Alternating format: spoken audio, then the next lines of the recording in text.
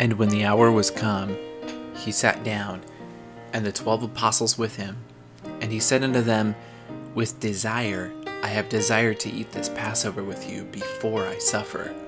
For I say unto you, I will not any more eat thereof, until it be fulfilled in the kingdom of God. And he took the cup and gave thanks, and said, Take this, and divide it among yourselves. For I say unto you, I will not drink of the fruit of the vine until the kingdom of God shall come. And he took bread, and gave thanks, and brake it, and gave unto them, saying, This is my body, which is given for you. This do in remembrance of me. Likewise also the cup after supper, saying, This cup is the New Testament in my blood, which is shed for you. Welcome to Choosing a Church, Session 3, here on A Higher Calling, presented by the Avondale Church of God. Okay, so we've gone through choosing the religion of Christianity as opposed to any other religion. We've talked about faith, salvation, sanctification, and water baptism. And there are still a few ordinances, or you could say rituals, that a Christian church needs to practice.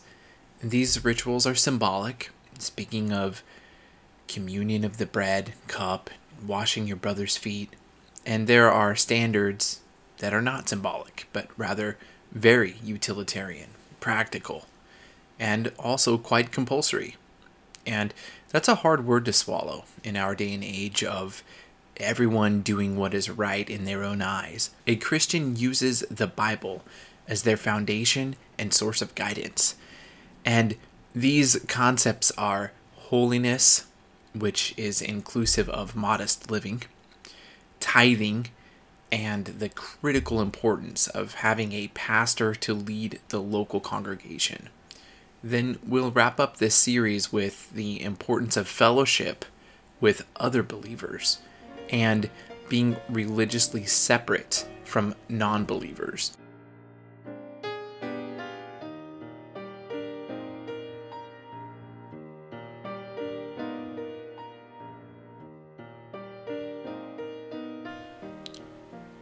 So, before jumping into our topic list, I just wanted to have a quick discussion about the Bible stance on religion.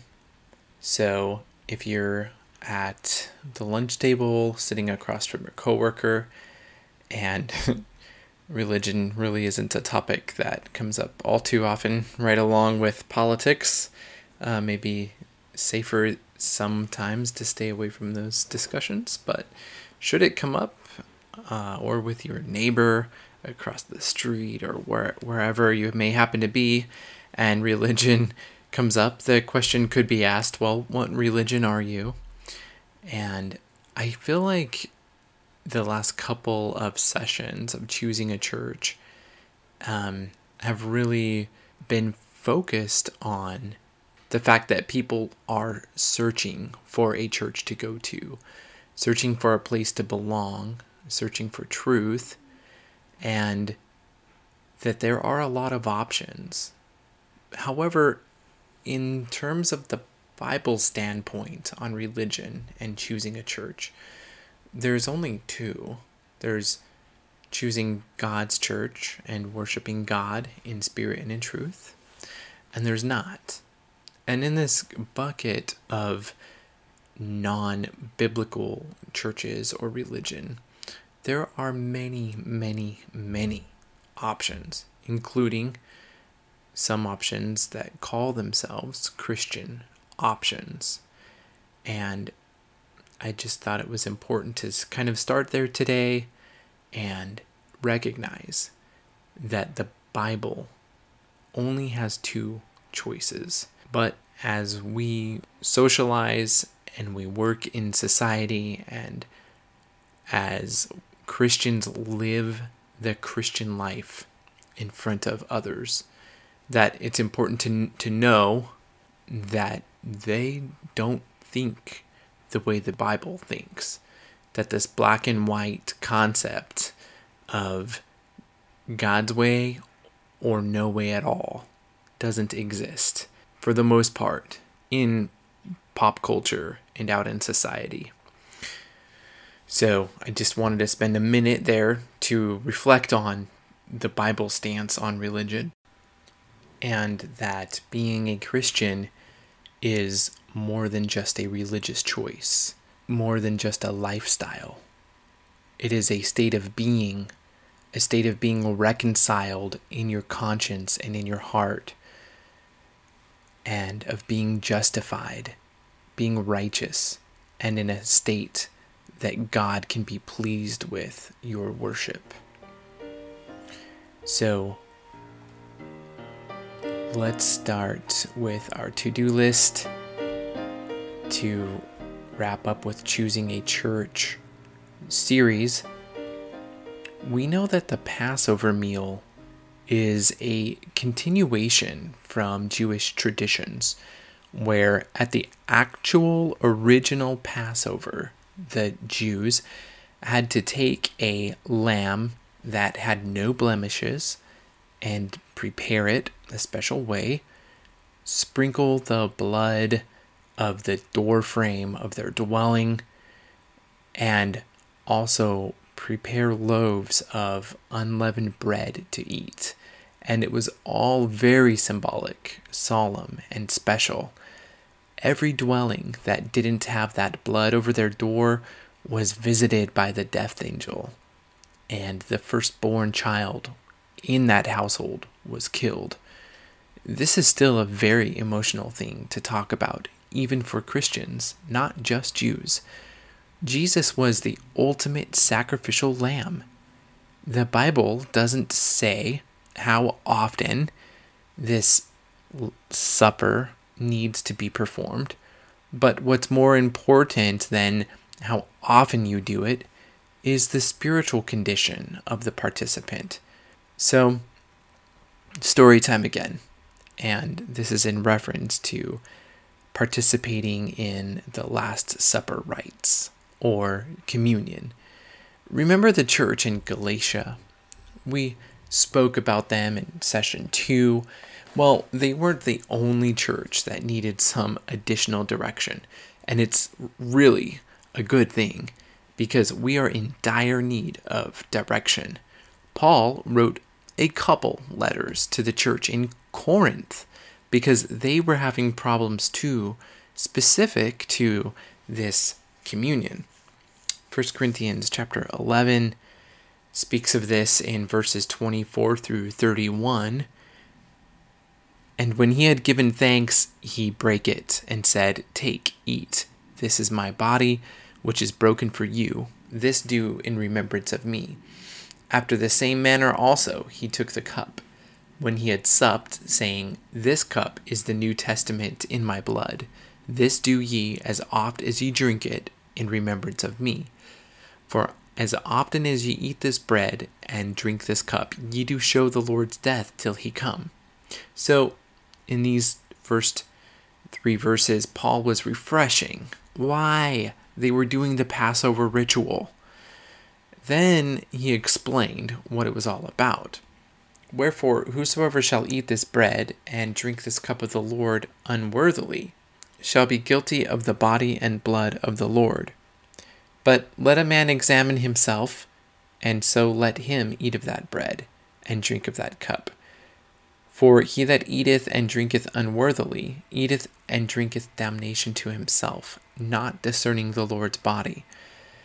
For this cause many are weak and sickly among you, and many sleep. For if we would judge ourselves, we should not be judged." Partaking of the Passover meal, or communion, is a ritual that Christians perform together, eating a meal together in fellowship, as a symbol of what Jesus' sacrifice has already done for us. Paul wanted each individual worshiper to examine their own heart condition and make sure that they had a clean conscience before God before they practiced this ritual, not only because of the hypocrisy element of hidden sins, but also the fellowship element of breaking bread together. Combined, with the importance of the ritual in historic context of the blood of the sacrifice saving the inhabitant from death. Unworthy is reference to having unforgiven sins, a guilty conscience, while partaking of the bread and fruit of the vine, and not just in ignorance. How many people show up to church having never read the scripture, and the preacher or priest does not open their Bible and preach prior to the event? Maybe most. How many churches hold the Calvinist doctrine of not requiring repentance for sin if you at least prayed the sinner's prayer at some point once in your lifetime? How many churches hold infant baptism as good enough to cover any sins that you might do throughout your life? Seriously, this topic of choosing the right church is extremely important and very relevant. God is very merciful, but a willfully ignorant person, if there even is such a thing, has much less protection, perhaps none, than a completely ignorant person. And again, we've already mentioned the only disclaimer to religious responsibility is ignorance and lack of culpability. Don't presume upon the mercy of God if you know better. The Bible is very clear on this topic. Romans 6, 1-6. What shall we say then? Shall we continue in sin that grace may abound? God forbid. How shall we that are dead to sin live any longer therein? Know ye not that so many of us, as were baptized into Jesus Christ, were baptized into his death? Therefore we are buried with him by baptism into death, that like as Christ was raised up from the dead by the glory of the Father, even so we also should walk in newness of life. For if we have been planted together in the likeness of his death, we shall be also in the likeness of his resurrection. Knowing this, that our old man is crucified with him, that the body of sin might be destroyed, that henceforth we should not serve sin. Okay, so moving right along here. A lesser practiced ritual is feet washing. Yes, this is in the Bible as well. And if you are going to choose a Christian church, it will have Christian rituals. And as the word Christian means a follower of Christ, or Christ-like, then we can't leave this one out. John chapter 13, Jesus gets a towel, wraps it around his waist, gets some water, and begins to wash the disciples' feet. Peter and Jesus have a dialogue because he didn't want Jesus to do it. And Jesus says, look, if you don't want this done to you, then leave.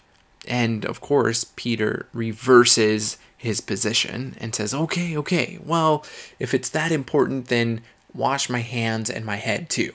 And Jesus said, basically, calm down. I just need to wash your feet. So let's read in John chapter 13, 12 through 15. So after he had washed their feet and had taken his garments and was set down again, he said unto them, Know ye what I have done to you? Ye call me Master and Lord, and ye say well, for so I am. If I then, your Lord and Master, have washed your feet, ye also ought to wash one another's feet. For I have given you an example, that ye should do as I have done to you. And so one might think, well, Jesus was speaking to a specific audience here, the 12 disciples, because in context, that very same conversation included the immature topic of whom should be the greatest. And Jesus was responding to that with this exercise in humility. Well, so it may be, but this picking and choosing of what's required and what's not required needs to be led primarily by inspiration of God. And if Jesus instructed the disciples to wash one another's feet, and the quote specifically says, For I have given you an example, that ye should do as I have done to you. So it is good for all Christians. Because which of us never struggled with a carnal, holier-than-thou attitude before? And salvation and sanctification changed our nature. Feet washing is an excellent opportunity to show subservience one to another. Washing feet was, and still is, in some traditions, very much a gesture of hospitality, and is a great way to express to each other that no single person is more important than the next. This ritual is perhaps less formal than the bread and fruit of the vine, and means something entirely different than water baptism. And in practice, typically, the congregants will separate by gender to preserve modesty, get a basin of water, and more or less do exactly what Jesus did: wash one another's feet.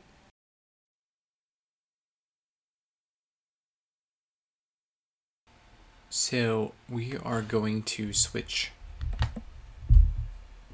gears and talk about holiness.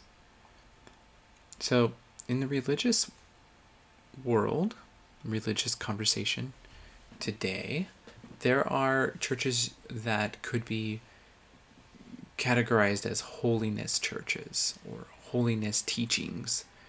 And again, this kind of discussion about holiness, religion, or non-holy religions doesn't really exist, so to speak, in terms of God's perspective.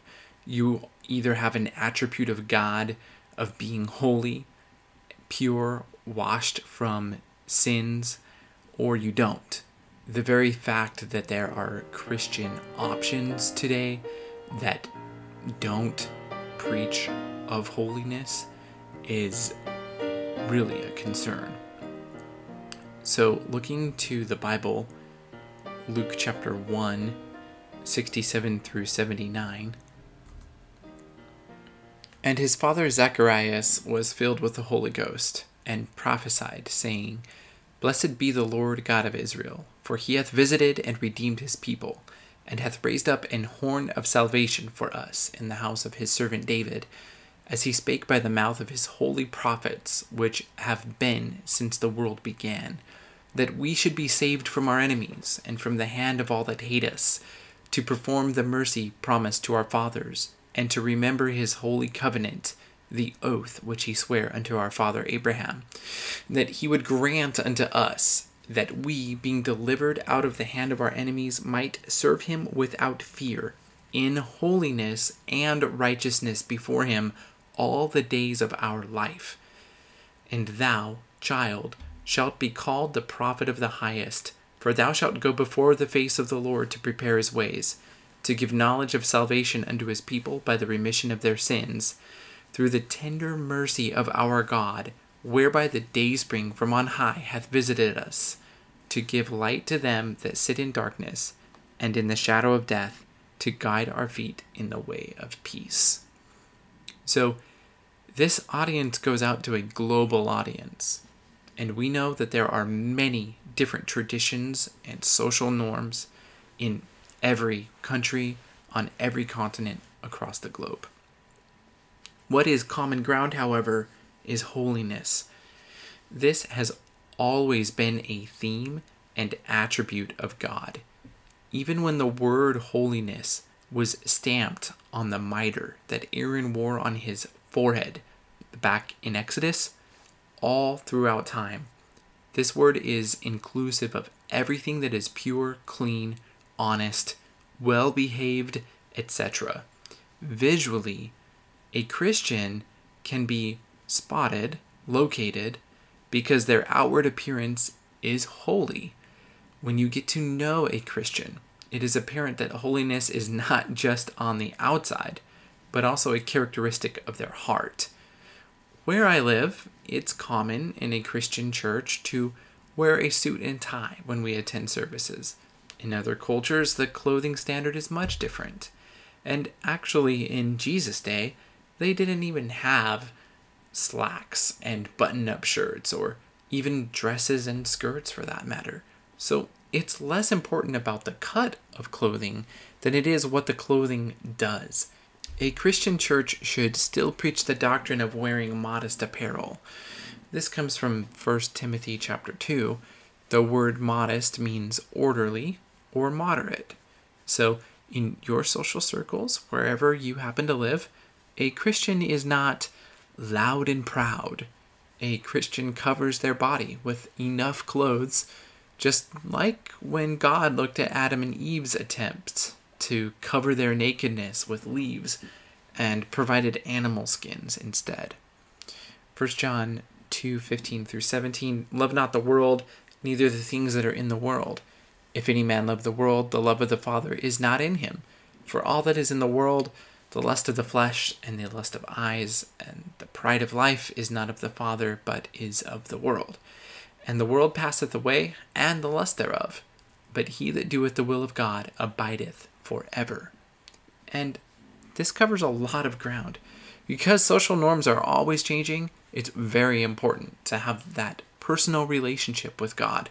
Trust me, if you wear something that shows too much skin, or wearing it for the wrong reason to draw attention to your body, your conscience does let you know about it.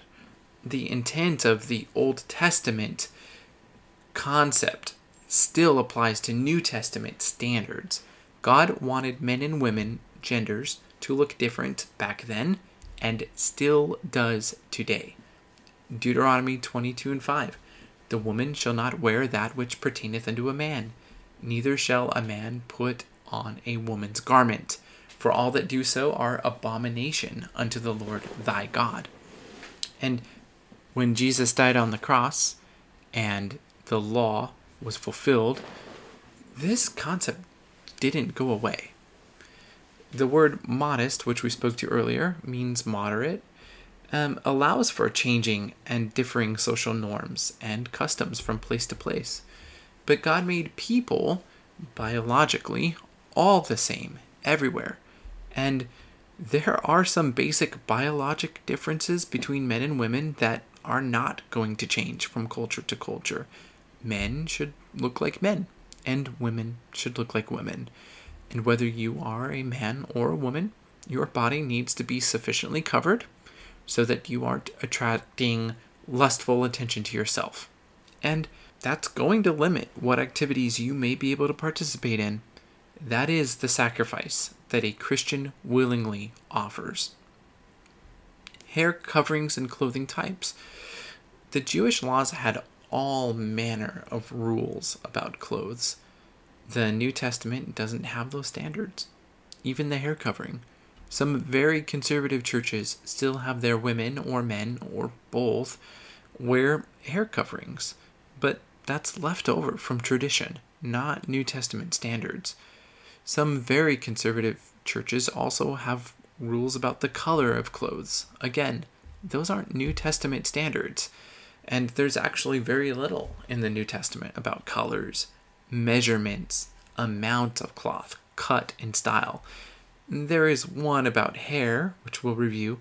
1 Corinthians 11:14-15. Doth not even nature itself teach you that if a man have long hair, it is a shame unto him?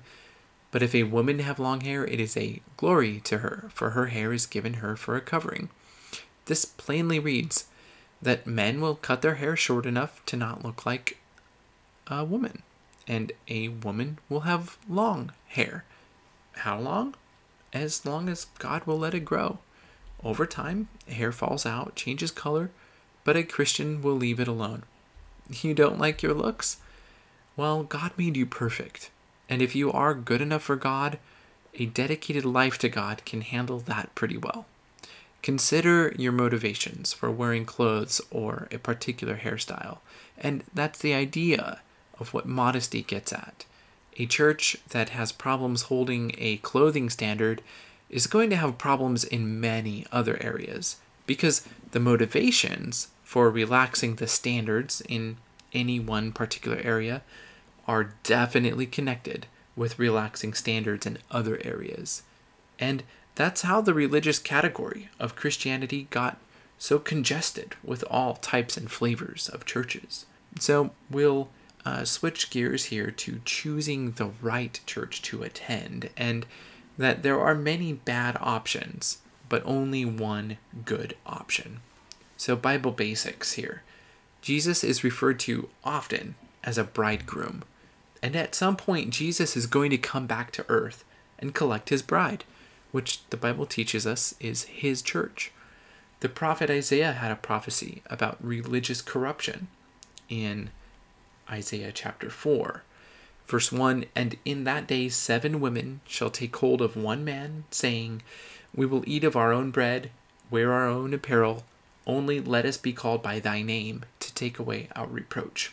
This is amazing, that hundreds of years before Christ would come, that a prophet would bring forth the idea that churches would want to have their own individual doctrines and standards, and want to be independent from Jesus' teachings, but still want to be known as God's church.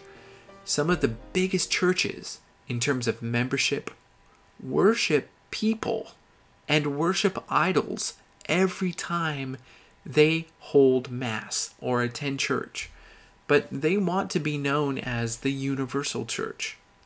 That's astonishing. Then there are other churches, in direct competition, use the same founding documents, similar idols, similar teachings, and don't provide the means necessary to live a holy life. And then the community churches open their doors for social purposes, and that's fine, but they do it in the name of religion. Bibles aren't used, pop culture is encouraged, and God's name is used in vain. If your community wants to get together for a picnic every weekend, please do so. But let's not call it church, because all too often people don't know the difference anymore. Tithing is another principle that is older even than the law of Moses, supersedes the law, and is still a Bible fundamental concept in the New Testament, as taught to us in Hebrews. God has a system that provides for the leadership of the local congregation who work full-time at pastoring. There's a system of offerings that care for those who are unable to provide for themselves. Don't you want to find God's church? Of course you do. And if your sins are forgiven, you are part of God's church. But you say, tell me, in my area, where is that church? Shouldn't we be able to just call out a denominational name? Well, unfortunately, probably not. There are steps that denominations can take to write down every little ritual and control their members to the last degree. But the problem with that is there's a written law again. Jesus' church doesn't have anything but the Bible. This podcast is presented by the Avondale Church of God. But there are thousands of churches with the name Church of God over the door. And they're going to disagree with the Bible about anything that we've spoken about in these last 3 sessions. Holy living, modesty, spiritual gifts, on and on. So, we can have this discussion about who is God's church and have this competition over territory and people. But that's really not what the Bible's intention is. The Bible says, if you are saved, you are a member of God's church. And then it goes on and it says, fellowship with God's church. So if you are starting a church or are a pastor of a church and praying and looking for direction about what to call your church name or who to fellowship with, all of those answers are contained in your Bible. 1 John chapter 4, 1-6, Beloved, believe not every spirit, but try the spirits whether they are of God, because many false prophets are gone out into the world. Hereby know ye the Spirit of God. Every spirit that confesseth that Jesus Christ is come in the flesh is of God, and every spirit that confesseth not that Jesus Christ is come in the flesh is not of God. And this is that spirit of Antichrist, whereof ye have heard that it should come, and even now already is it in the world. Ye are of God, little children, and have overcome them, because greater is he that is in you than he that is in the world. They are of the world, therefore speak they of the world, and the world heareth them. We are of God. He that knoweth God heareth us. He that is not of God heareth not us. Hereby know we the spirit of truth and the spirit of error. How much more clear does this need to be? The religious realm is full of spiritual wickedness, and spiritual wickedness needs to be avoided at all costs. You can avoid it. You can overcome the motivations that would cause you to settle for less than the best. What happened to the church from the book of Acts? It's still around and always has been. And you can hear some of that discussion in podcast number 5. But this chapter here, 1 John 4, was written perhaps before Jesus' church was shattered and split into a million pieces. Today, we have a lot of denominations that preach Jesus in name only and have very little to do with him in their daily lives. They write additional books full of rules and have new prophets every few years that come up with new ways to oppress the people. So, what do you do after you've found God's church? How big does a congregation have to be in order to be called a church? Matthew 18, 19, and 20. Again, I say unto you that if 2 of you shall agree on earth as touching anything that they shall ask, it shall be done for them of my Father which is in heaven. For where 2 or 3 are gathered together in my name, there am I in the midst of them. Don't settle for less than the best. God is faithful to bring you to the right church. At times, it may require you to leave your area or commute farther than you would like. What kind of sacrifice is worth the pearl of great price? Or what will you give in exchange for your soul? Don't be tempted to attend the church on the corner just because it's convenient. And don't look back. Be in the world, but not of the world. Jesus said that you'll have to burn some bridges. Be polite where you can, loving, kind, and explain your decisions to your friends and family. But if there is a strong pull back to poor decisions because of social influences, you will need to cut some social ties. 2 Corinthians 6, 14 through 18, Be ye not unequally yoked together with unbelievers. For what fellowship hath righteousness with unrighteousness? And what communion hath light with darkness? And what concord hath Christ with Belial? Or what part hath he that believeth with an infidel? And what agreement hath the temple of God with idols? For ye are the temple of the living God, as God hath said, I will dwell in them and walk in them, and I will be their God, and they shall be my people. Wherefore come out from among them, and be ye separate, saith the Lord, and touch not the unclean thing, and I will receive you, and I will be a father unto you, and ye shall be my sons and daughters, saith the Lord Almighty. So what about all the things that weren't mentioned here?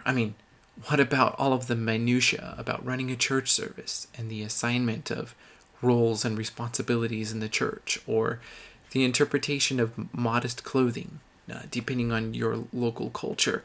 God provides a pastor to guide the administration of the congregation. It's an incredibly difficult role and worthy of much due respect and honor. When God leads you to the right church, you will flourish under the care of the pastor there, as you both stay humble and follow God. The Bible gives the pastor much authority and much responsibility, and the Bible instructs Christians to obey the pastor, considering the end of their conversation or the result of their actions in daily living. We need direction and strong leadership in the pulpits of God's church. Strong men or women that are going to open their Bible and have a servant leadership style, following Christ as the head of his church. We don't need more people who are going to write new versions of Bibles. We don't need someone appointed from a headquarters somewhere. Just people called by God after God's own heart. Well, with that, we'll wrap up this podcast. It's been a real pleasure, and we trust that you found the discussion both challenging and encouraging. Your feedback, discussion, questions, and comments are all welcome. If you have a biblical topic that you might want to discuss, or a prayer request, or just need someone to talk to, please email us at biblestudy@avondalecog.org, and we'll be quick to pray for you, reach out to you with encouraging words, or even get in touch with you depending on your specific situation. As always, thank you for listening and have a great day. We'll see you next time here at The Higher Calling.